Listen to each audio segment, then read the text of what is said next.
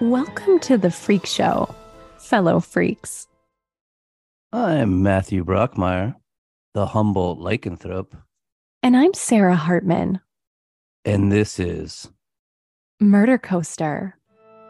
step right up, ladies and gentlemen, and step into the mirror maze. Watch out, that reflection is cold and hard. Don't want to walk right into it. Ouch! That had to hurt. Left, not right, come on. As you stumble along this mirror maze of the super information highway, or surf the web, gazing at all the sites and all the profiles of people pretending to be things that they're not, the old friends, ex-lovers, and freaks who have slipped inside your feed. Imagine, if you will, that one is a murderer, a cold-blooded killer, and you could be next. Maybe even worse than a murderer, a necrophile, a cannibal, a desecrator of the human body, hiding in that mirror maze of the internet with you, ready to cast images up on those distorted glass walls that will terrify you to the core. Get ready, because he was out there among us, and he was a bad, bad boy. This is the story of the postmodern mirror maze of the internet and Luka Rocco Magnotta. If one had to find a modern day equivalent to the sideshow, it would definitely be the internet. Scrolling down through Facebook and Twitter, Instagram and TikTok, YouTube, even the news is like passing the freak show exhibits while strolling down the midway. All the human oddities presenting themselves as they wish to be seen, selling themselves from news anchors to celebrities and influencers to your old friend from high school. And let's face it, even ourselves. Vanity itself is seen as a virtue on the internet. And like the old freaks of yore, we can turn our abnormalities and talents into anything we like and change them on a whim. Professor and film critic Eric Kasdine calls this a reality culture, characterized by a constant thirst for footage, from social media to surveillance cameras, YouTube videos, and even amateur porn. This footage of footage of footage, which begins to lose its meaning, becoming an imitation of itself, a funhouse mirror representation of reality, is often called meta today, but it has its origins in postmodern literary theory. Postmodernism considers reality to be a mental construct. And in his famous 1981 book, Simulacra and Simulation, French philosopher Jean Baudrillard describes an age of simulation in which the reality we perceive is largely replaced by copies which substitute for reality. He uses the example of the caves of Lascaux. And to preserve these fragile caves from the destructive ways of tourists, an exact replica was built so people could view them without harming them. Baudrillard claims that in doing so, both the real caves and the fake caves lost their meaning. He said, "It is possible that the memory of the original caves is itself stamped in the minds of future generations. But from now on, there is no longer any difference. The duplication suffices to render both artificial." At first, reality is simply imitated. But the more sophisticated the imitation is, the more the differences between the two begin to disappear, rendering them both fake at some point. as reality is only what we conceive it to be. In other words, copies have substituted reality in our minds. And in what Baudrillard called the age of simulation, the real is no longer just copied, but entirely substituted by its copy, as if the real was never even there to begin with. And soon we are seeing copies of copies that begin to become distorted and disfigured.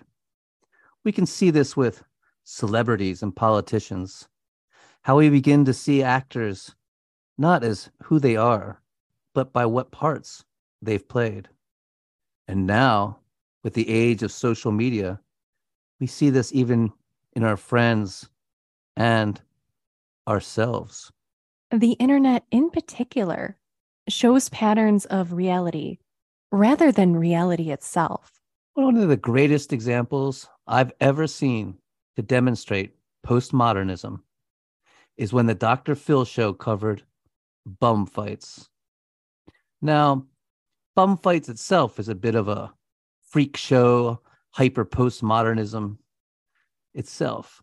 If you don't remember, it came out before the extreme internet culture we have now, alongside shows that fused reality television with ridiculous and shocking stunts. Shows like Jackass and The Tom Green Show. Bum fights, basically, exploited drug addicts and homeless people by having them do stupid stunts, some very extreme, like pulling their teeth out with pliers or eating frogs. Bum fights was incredibly controversial at the time, and in the brewing controversy was featured on the Dr. Phil show, which is also an example of postmodernism run amok. First, it's important to understand that Dr. Phil, real name Philip McGraw, is not a real doctor. While he does have a PhD in psychology and used to have a license, he is no longer a licensed psychologist and cannot legally practice in the state of California, where he lives and films his show.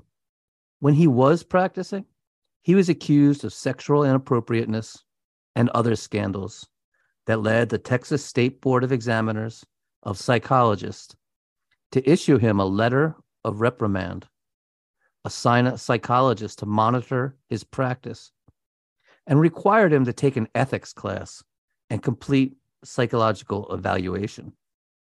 He himself has told the American Psychological Association that he doesn't see himself as his guest therapist, and he does not consider what he does on his show to be psychology. And Dr. Phil regularly exploits mental illness for not just ratings and views, but for laughs, encouraging his audience to jeer and laugh at his guests. One of his guests had such a significant mental breakdown backstage that she was involuntarily committed to a mental health facility. He also had a guest on his show for alcohol addiction, and they actually put a bottle of vodka in this guy's dressing room, then gave him a Xanax. Afterwards, the poor guy couldn't even walk, so they literally carried him out onto the stage in a chair. Yikes. So Dr. Right? Phil's more of an exploiter of human oddities than a presenter. Exactly. Also, he's a distorted mirror image of a doctor, a reflection of a reflection of a reflection beamed onto television screens and minds across the planet. But as I was saying, he has one of the creators of bum fights, a guy by the name of Ty Beeson, onto the show on December 12th, 2006. And it was truly unbelievable. The epitome of postmodernism. Ty Beeson shows up dressed exactly like Dr. Phil. Like, I guess Dr. Phil just wears the same types of suits because it was crazy. The suit so matched his. And he had his head shaved on the top to perfectly match Phil's bald dome. And he's got that signature mustache. The resemblance was truly uncanny. They're just these distorted mirror images of each other, both based on a fake personality. Gotta look that one up. Oh, it's on YouTube. It's you got to watch it. Yeah. It's the perfect example of what Baudrillard called a simulacrum, a copy without an original. Yeah, exactly. And when Dr. Phil calls Ty Beeson despicable and kicks him off the show, Ty says to him, "If you think I exploit people, every time you bring a guest on this show, you exploit them and spread whatever problems they have to the whole world." Whoa, it's hard to argue with that. Right? It seems like he's probably right. They're distorted mirror images of each other, both literally and figuratively, that are presenting distorted mirror images of the world for profit. When it comes to copies, substituting reality, and masks and mirrors that hide an emptiness and abyss, there is no finer example than our subject today, murderer, necrophile, and cannibal, Luka Rocco Magnotta. Even the name's a fake. His real name is Eric Newman, and he would also sometimes go by Jimmy and Vladimir, among many other aliases. He lied about where he was from, telling people he was Russian, despite his obvious Canadian accent. He even faked having plastic surgery to get on a reality show about plastic surgery.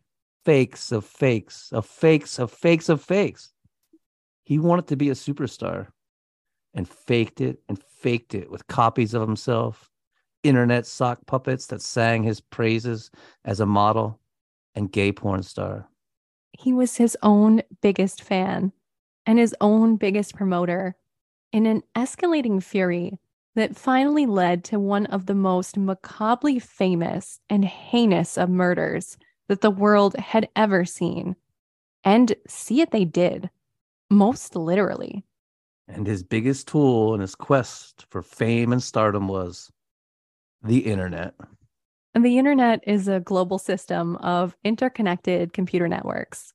It is basically a network of networks that consists of private, public, academic, business, and government networks, from local to global scope, linked by a broad array of electronic, wireless, and optical networking technologies.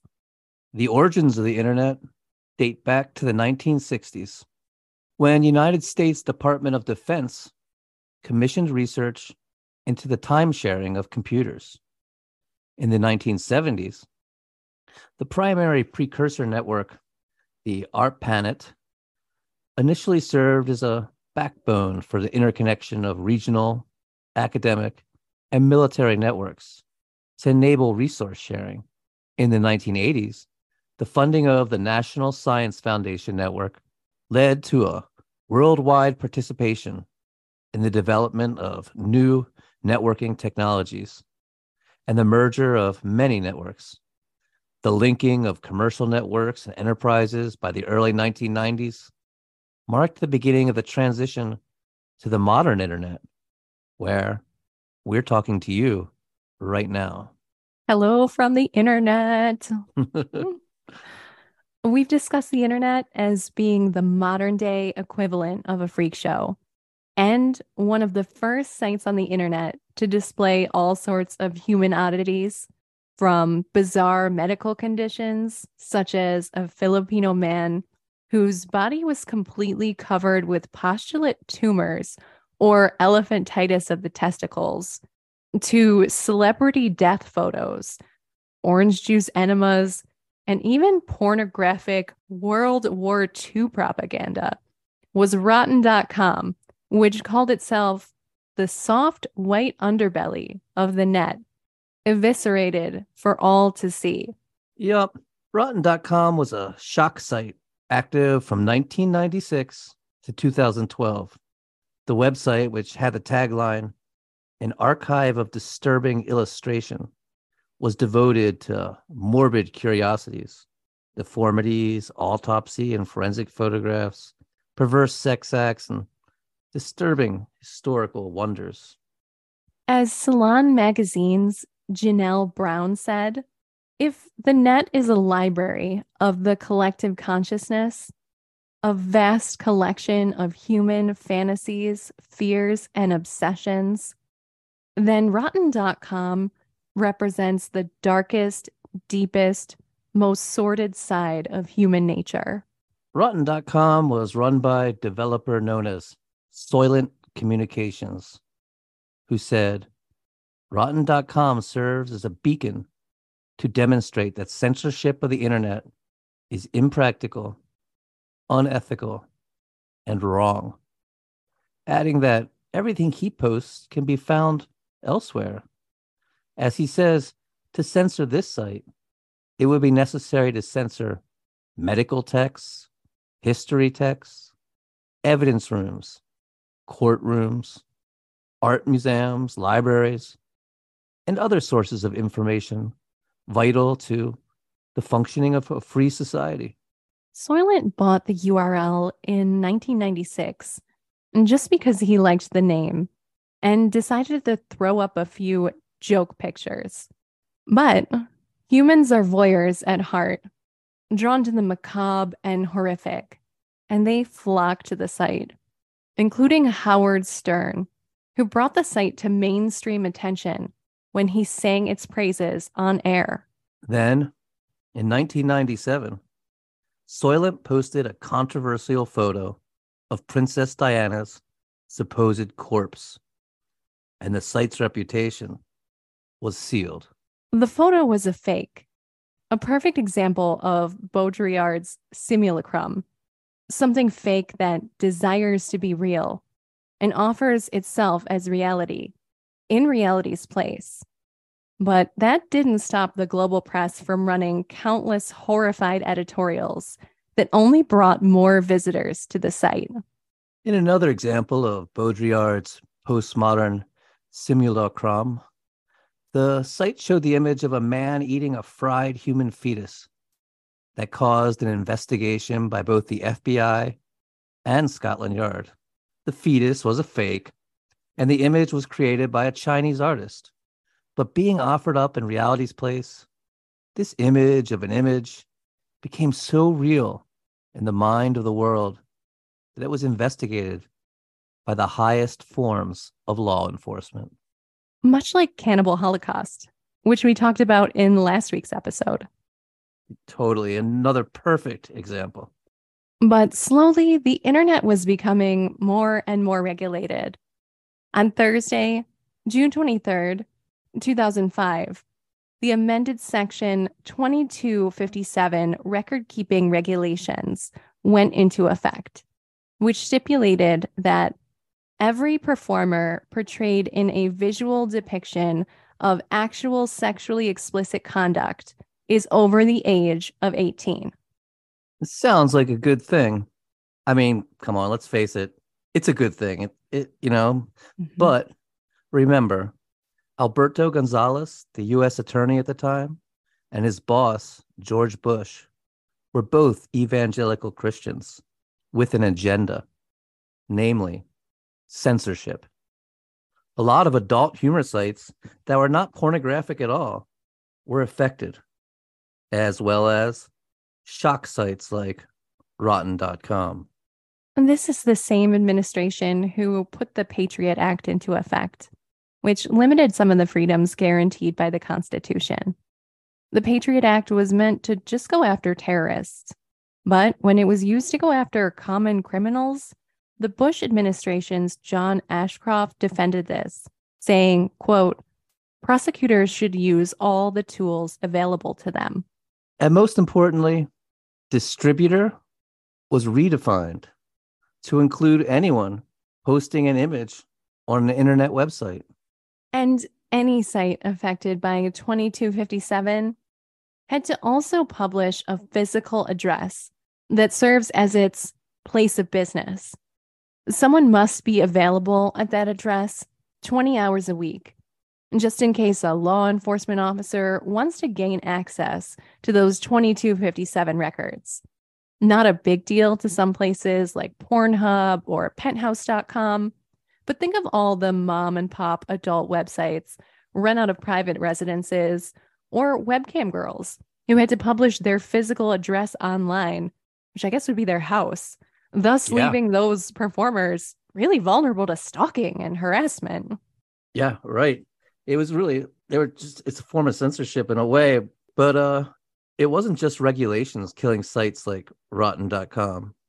There were new acts in town. With the rise of social media, many sites fell by the wayside. While in its heyday, rotten.com was getting 200,000 hits a day. By 2009, it would be lucky to get that in a week. And by 2012, rotten.com was no longer publishing content. And these new acts coming onto the internet, they weren't just other little sideshow acts. They were whole circuses to themselves, like YouTube, where all kinds of modern day freaks could market themselves, and Facebook and Twitter, where you could see big name celebrities presenting themselves as human oddities. And you could even join them, embellishing yourself to create any identity you want. As we said on our History of the Sideshow, being a freak means you can be anything you want to be. It's all an act. As Kurt Vonnegut put it, we are what we pretend to be. So we must be careful about what we pretend to be. And as Luka Magnotta said, if you don't like the reflection, then don't look in the mirror. So let's get into this Luka Magnotta, who certainly understood the internet was a freak show where you could present yourself however you wanted to be seen. Luka Magnotta was born Eric Kirk Newman on July 24th, 1982.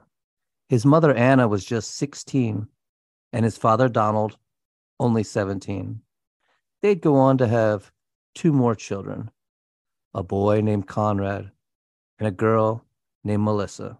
It was tough to say the least. Luca's father, Don, would later be diagnosed with schizophrenia, and he was reportedly a proud Nazi and a racist, a Hitler enthusiast and Aryan Nation supporter, and he was known to hang swastikas on the walls. He didn't want to live in normal society, and so he forbid the children to go to public schools, where he thought their minds would be poisoned, choosing instead to homeschool them. Luca's mother said, life with him was like being in a cult.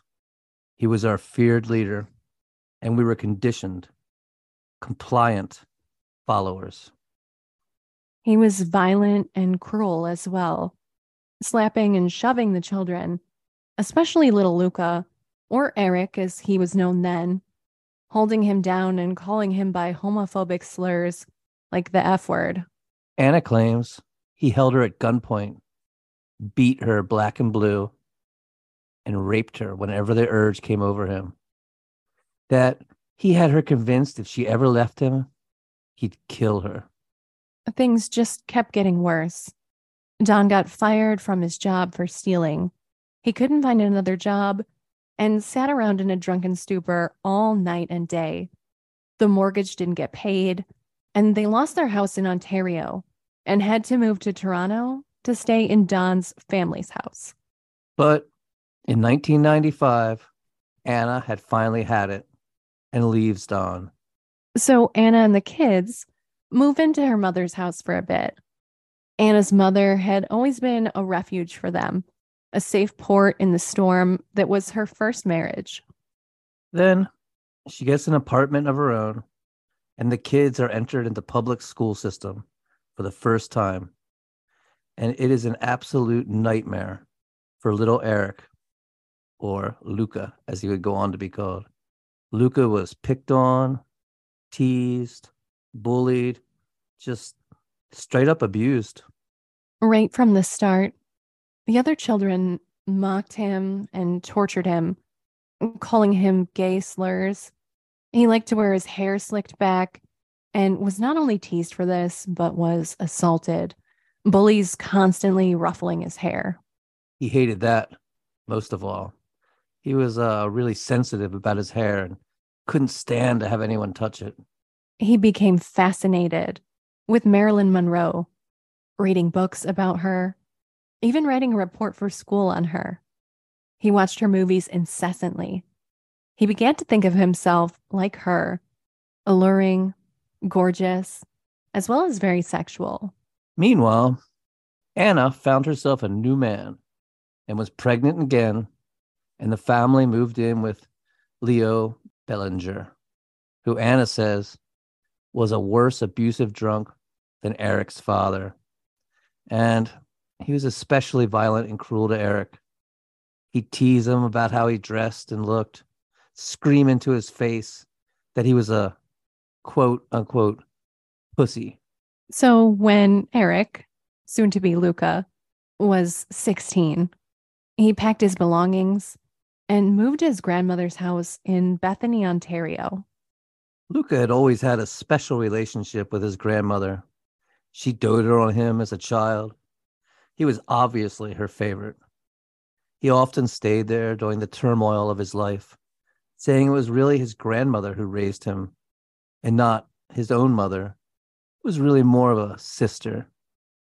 He says when he was a child, his grandmother took him everywhere. They slept in the same bed, and she even dressed him in her clothes. Though he was with his beloved grandmother, things weren't getting any better at school. Luka would constantly skip classes to go hang out in town with some friends he'd finally made. Then one day, when he was 17, he dropped out of high school completely. He climbed out his bedroom window and ran away with a friend, going to live with his father and dropping out of high school. Anna was apparently very hurt that he would choose his Nazi father over her, despite the fact that her new boyfriend liked to smack him around and hurl slurs at him. So Anna pulls what, in my opinion, is just, I'm just going to say it, it's a total bitch fucking move. I kind of have to agree with you on that. Luka's dad would let him borrow his pickup truck to tool around in, despite the fact that Luka had no driver's license. I mean, and that's kind of cool, you know. Ideally, you would get the kid a driver's license. He's 17, but whatever. Lending him the truck is pretty fun. What does Anna do when she hears about this? Because he'd drive over there just to say hi. She calls the cops, not once, but repeatedly. She straight up narcs him out, and he's busted. This is his first run in with the law, but not his last. Ratted out by his own mother, and in furtherance of the bitch move, she doesn't even tell him it was she who did it. The police reprimanded Eric's dad as well, putting more strain on the relationship. And Eric/Luka eventually moves out. He drifts for a while, staying with Anna's brother Greg, then into a group home in Lindsay, Ontario. He learned to live in poverty, stole food on occasion, his social worker taking him to food banks. Eric had long dreamed of becoming a model and instinctively knew what every freak does, that you can bend and twist reality to be whatever you want. He cultivated a new, hipper look, bleached his hair, and started wearing tracksuits and long chain necklaces. Sort of an Eminem thing going on. He wound up moving in with two friends of his who were brothers.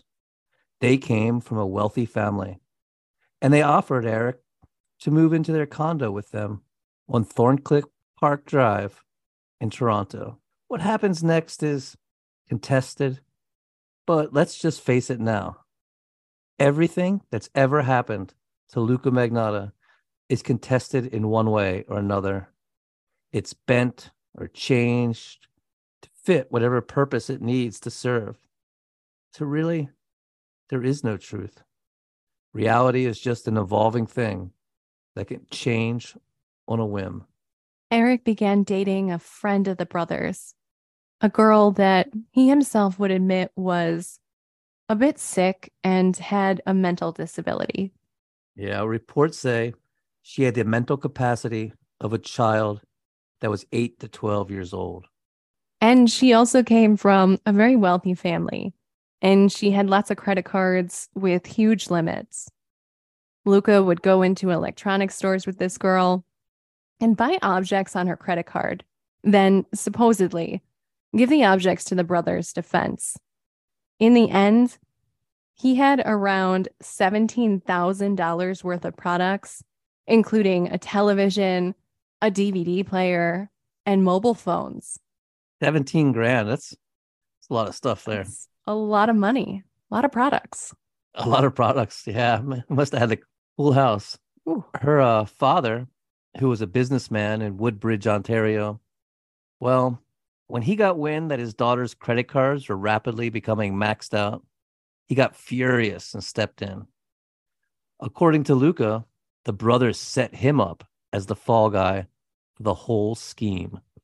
Magnotta was charged with numerous counts of fraud. He spent 16 days in jail before trial, then finally pled out to 4 fraud charges and got a year's probation, in part because his lawyer explained to the court how significant Luca's psychiatric issues were, claiming he was schizophrenic and off his medication. Whether Luca was schizophrenic and needed medication, like everything else, is constantly debated. And the answer? It can change on a whim to support whatever theory is needed at that time.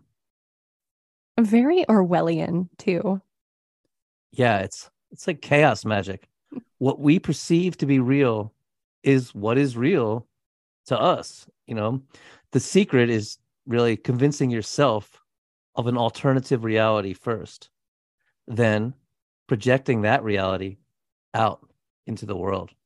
And speaking of projecting whatever image you want out into the world, and the internet being an exhibitor of human oddities that have crafted themselves to fit whatever narrative they wish, Eric discovers the burgeoning world of sex cam work. Which is really, just more insane postmodernism, viewing these images and creating false realities. Everyone's just like playing a role. So Eric found a way of making money by sitting in front of a computer, chatting to and masturbating for lonely men. And this is somewhere around 2002. So he was in the game really early. Like Jenna Brazil, she didn't break big until 2009. And seeing how lucrative sex work was, and realizing just how attractive men found him, Luka began stripping at a club called Remington's in Toronto. And apparently, working as an exotic dancer there at Remington's was a job in high demand, as supposedly he had to give the owner of the club a blowjob just to get the gig. Luka was scared to go on stage at first, and interviews he gives later when trying out for reality shows, he talks about how he was always self-conscious of how he looked compared to the other dancers. He also said it was terribly embarrassing to have someone he knew come into the club and see him naked up on stage. He ended up appearing in a couple low-budget porn movies around this time. In the first two, he played a straight man who was experimenting with gay sex. I guess that's a fetish that's big in the gay porn community, and he fit that bill somehow.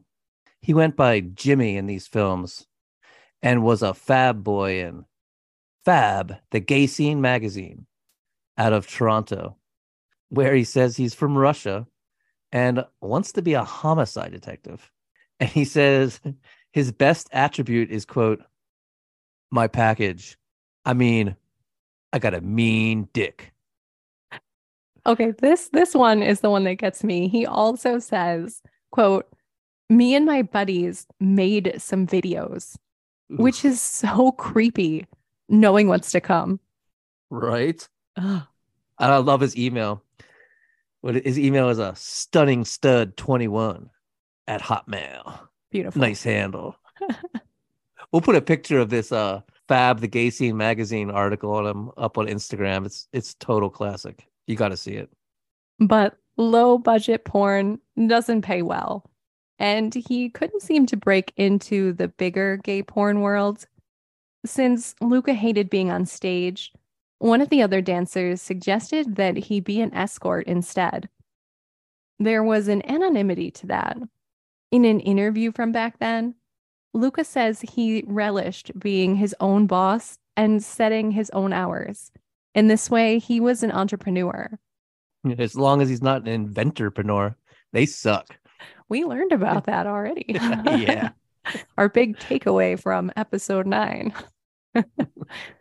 And Luka proved to be quite the stunning stud, too, because he had amazing stamina and thrived. In the beginning, he had 5 to 6 clients per day. Wow. 5 to 6 a day. I think that's pretty impressive. Mm-hmm. And in an interview he gave under the name Jimmy on The Naked News, a news program where the anchors were naked, obviously, he said it was a lot of fun and a great life. When asked if it interfered with his actual love life, he said he had genuine affection for his customers, and often having sex with them was the same as having sex with a romantic partner. But I don't know. I don't think Luka Magnotta has genuine affection for anyone other than himself, if I have to be honest. Yeah, maybe just himself. Yeah. But he did make a lot of money, and he was generous with his newfound cash. He would often help his grandmother with money, giving her a couple $100 here and there, and he helped his mother when he could. Luka even took Anna on a trip to the Bahamas one year, which was the first time she had ever been out of Canada. It's around this point that he legally changes his name from Eric Kirk Newman to Luka Rocco Magnotta. I'm glad he did that because I've had trouble trying to clarify Eric and Luka as the same person as we go. I see Eric as like this sad little kid, and then I see Luka as this asshole wannabe gay porn star, just like psychopath. I just see Eric as always getting picked on and being sad, and then I see Luka as like, I don't know, Luka, Like an whatever he is. alter We'll ego, see. like Eric 2.0. Or like just this change. I don't know. We'll see what Yeah, happens. we'll see if that change was for the better. But it's Murder Coaster, so I think we know the answer. Right. But Luka's mother said she wasn't surprised. It was a perfectly normal thing for an aspiring model to do. Plus, he had a lot of painful memories associated with the name Eric, like you said. But you can move, you can change your name, but everywhere you go, there you are. Right? That's exactly it. And his partner at the time, a transgender woman by the name of Barbie Swallows, describes him as being dashing and romantic, picking her up for their first date in a limo and taking her out for an expensive seafood dinner. She says he was obsessed with both serial killers and becoming famous. But Barbie says there was something broken and strange about him. She describes Luka as robotic. Yeah, robotic. I can really see that description. It's like there's no soul there. It's just an abyss he covers up with a mask, a hole he tries to fill with debauchery, but is never able to. It's really like the way Bret Easton Ellis describes Patrick Bateman in American Psycho, which, while we're talking about postmodernism, is a masterpiece that defines the term. Definitely. Luka's like Canadian Psycho, but Yes, he Canadian tells Psycho. he tells Barbie that he's Russian. And he behaves strange and paranoid, claiming the phone has been tapped. He would also go to her blog posts on her computer and cut and paste them, claiming he had written them. And as a writer, that strikes a big fucking nerve in me. I've actually had this happen with short stories, and it's not fucking cool to plagiarize. There's a certain ring in hell for those who plagiarize. I like to think so too. And in the end, Luka Magnotta is too weird for Barbie Swallows, and she breaks up with him. Oh, She can get credit for her writing again, though. It's okay. yes. But it just gets worse for poor Luca. His escort job isn't turning out to be the dream job he expected. He was raped a few times. Once he was assaulted and robbed by a client. He went to the police about it, but they didn't care at all. Mm. Luca claims he was tied up, that he was hit, called names, even pissed on and shit on. He says clients would sometimes videotape the awful things they did to him and post the videos on the internet. Videos where he was bound and whipped until he bled and cried out for mercy. Videos that showed Luca being urinated and defecated upon. He began dating a client named Ron. The two liked each other. They moved in together, and Luca stopped escorting at Ron's insistence. Ron says Luca acted as if he was on stage at all times, strutting and posing, but they fought, they argued, and the two broke up. But Luca is undaunted. He gets a hair transplant and begins trying out for reality shows with just, here we go. If anything is a distorted mirror image of a thing that is fake to begin with, it's the reality show. I mean, just the name is an oxymoron. Reality show. I mean, which is it? Come on. It can't be both. Yeah, that's such a paradox when you say it like that. Yeah, it's like they're not. Yeah. Oh. And in 2007, Luca tries out for a show called Cover Guy, where 30 aspiring male models compete for $1,000 cash and a fashion photo shoot and a 1-year membership to Good Life Fitness Club, plus the front cover of About magazine. Oh, it's Canada. I think it's A Boot magazine. A Boot magazine. uh, in this interview, his voice is like really weird and deep. And when they ask him about it, he says, practice makes perfect. I think he's trying to sound Russian, but he's still got the Canadian accent thing going on. And it's just weird. He tells them, a lot of people tell me I'm devastatingly good looking. And he's so modest. But they reject him, telling him he's not muscular enough, even though he says he can get muscular in the 2 weeks before they start filming. He'll say anything or try to be anything that he's just an image of an image, that's fake. And they tell him to come back next year after he gets some muscles. In 2008, he tries out for Plastic Makes Perfect, a reality show about plastic surgery. Luca tells them about his hair transplants, which he describes in great detail, but then quickly says he's had a nose job, circles under his eyes removed, and muscle implants, all of which his mother has denied. I mean, who knows? But if he's lying about having plastic surgery, which it really seems like, to get a job on a reality show, it's just fake mirrors. And it's a maze. It's a mirror maze of bullshit. I'm going to guess he's at least not lying about the nose job because I've seen him and his mom in the same picture. They have the same nose. And you can look, there's pictures of him as a little kid. He doesn't look any different. No. And I don't even know what a muscle implant is, to be honest. That can't be a common thing. I don't know. Maybe it is. Maybe that's how he gets muscular in 2 weeks. Right. There you go. Yeah. I think there'd be some recovery time, though. That sounds pretty serious. But Luca tells them, quote, all I care about is how I look. If I don't have my looks, I have nothing. Yeah. And so very Patrick Bateman again, Our Canadian psycho. Yeah, Canadian psycho.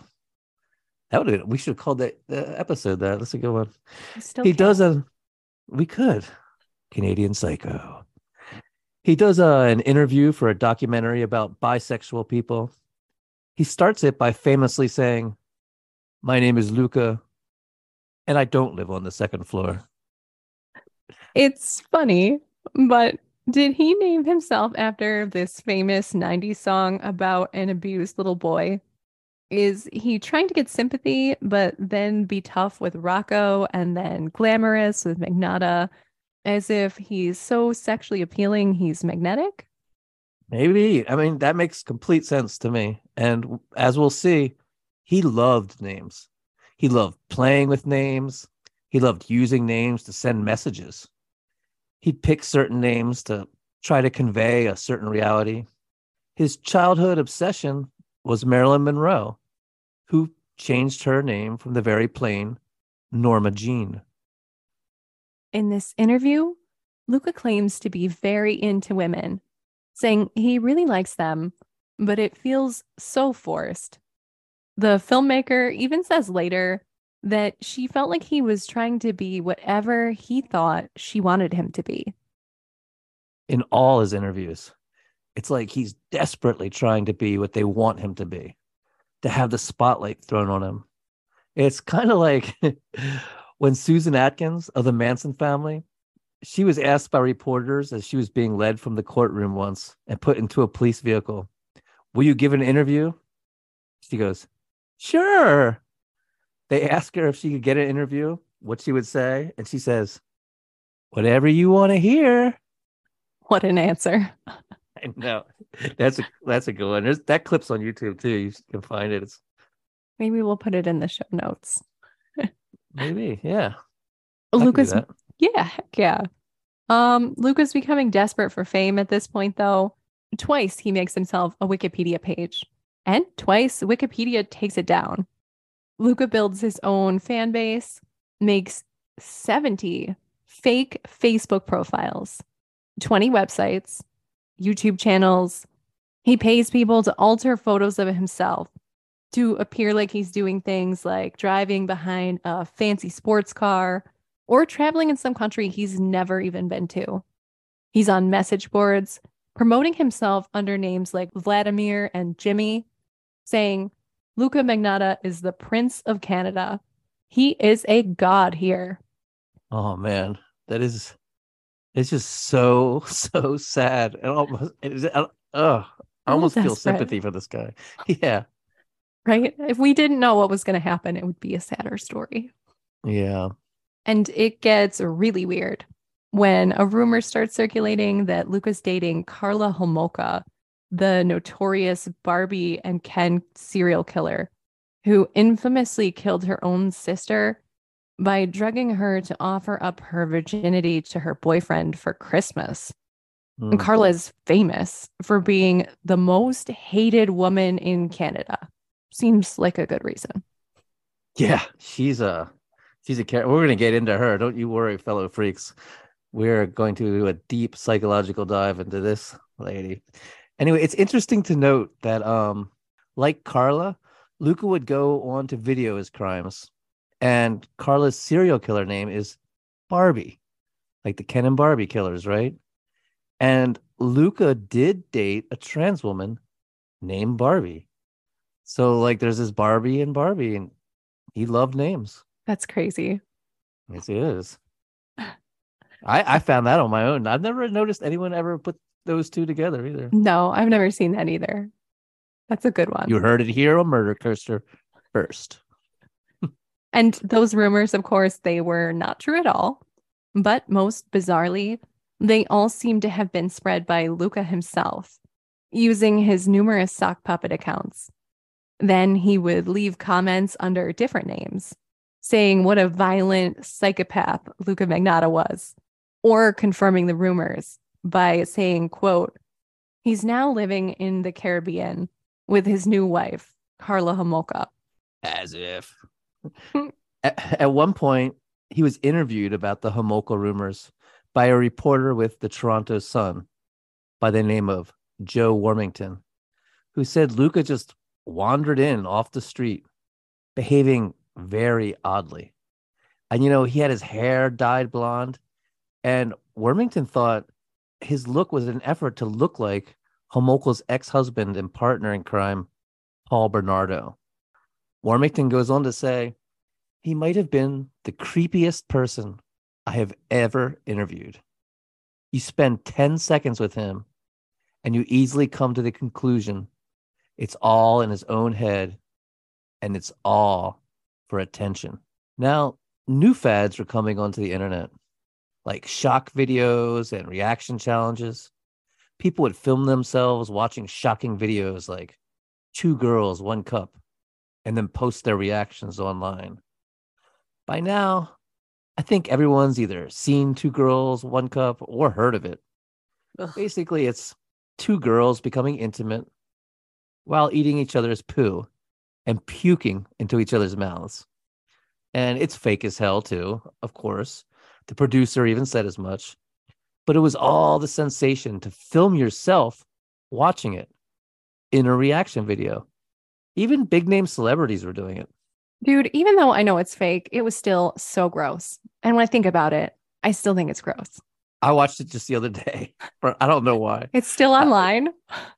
Yeah, it's on Best Score. Oh, And well, oh, it's fucking disgusting. It's well, so for gross. anyone, And the music that's playing in the background is like this romantic, beautiful music. And these like two women just eating poop and puking on each other. It's so fucking gross. oddly enough, the music is the last thing that I remember from that whole thing. I don't have any recollection of what the background noise was, but I could see it in my mind's eye, and it's nasty, even though it's fake. I can hear it. It's like it makes it so much more surreal. Oh, these shock videos like Tub Girl were all the rage. They were getting attention, and Luka craved that attention from the internet too. One of these videos is a snuff film called Three Guys, One Hammer that shows Ukrainian teenagers bashing a man in the head with a hammer and stabbing him in the face and eyes with a screwdriver until, well, anyway, it's barbaric, disgusting, awful, and very, very real. But everyone's watching it and challenging each other to view it and to film their reactions. Yeah, we talked a bit about it last episode. So in 2010, Luka posted this video to his Facebook page, and a thought must have occurred to him. Here's the route to instant fame. There was another shock website around at this time, this one completely fake, called Bonsai Kitten, dedicated to the art of raising kittens in jars so that their bodies would be hideously deformed. I got that in a chain email and it made me cry. There's another really great memory from the early days of the internet. It's glad to learn that's fake. But all of this stuff just merges in Luka's mind. Death, kittens, snuff, popularity, the internet. And Luka comes up with an idea that would shock the world and propel him to infamy overnight. An idea that would end with murder, dismemberment, and necrophilia. Soon, Luka Rocco Magnotta would post a video of himself holding an ice pick and asking, there's apparently a video circulating around the deep web called One Lunatic, One Ice Pick. Does anyone have a copy of it? And this is where we'll pick up next week, dear listeners and fellow freaks, with the conclusion of the postmodern mirror maze of Luka Magnotta. And it's going to be wild. And, hey, we want to hear from you. Got a case you think we should cover? Did we get something wrong? Or do you just want to say hi? Drop us a line at murdercoasterpodcast@gmail.com. That's murdercoasterpodcast@gmail.com. Thanks so much for listening. Catch you next week.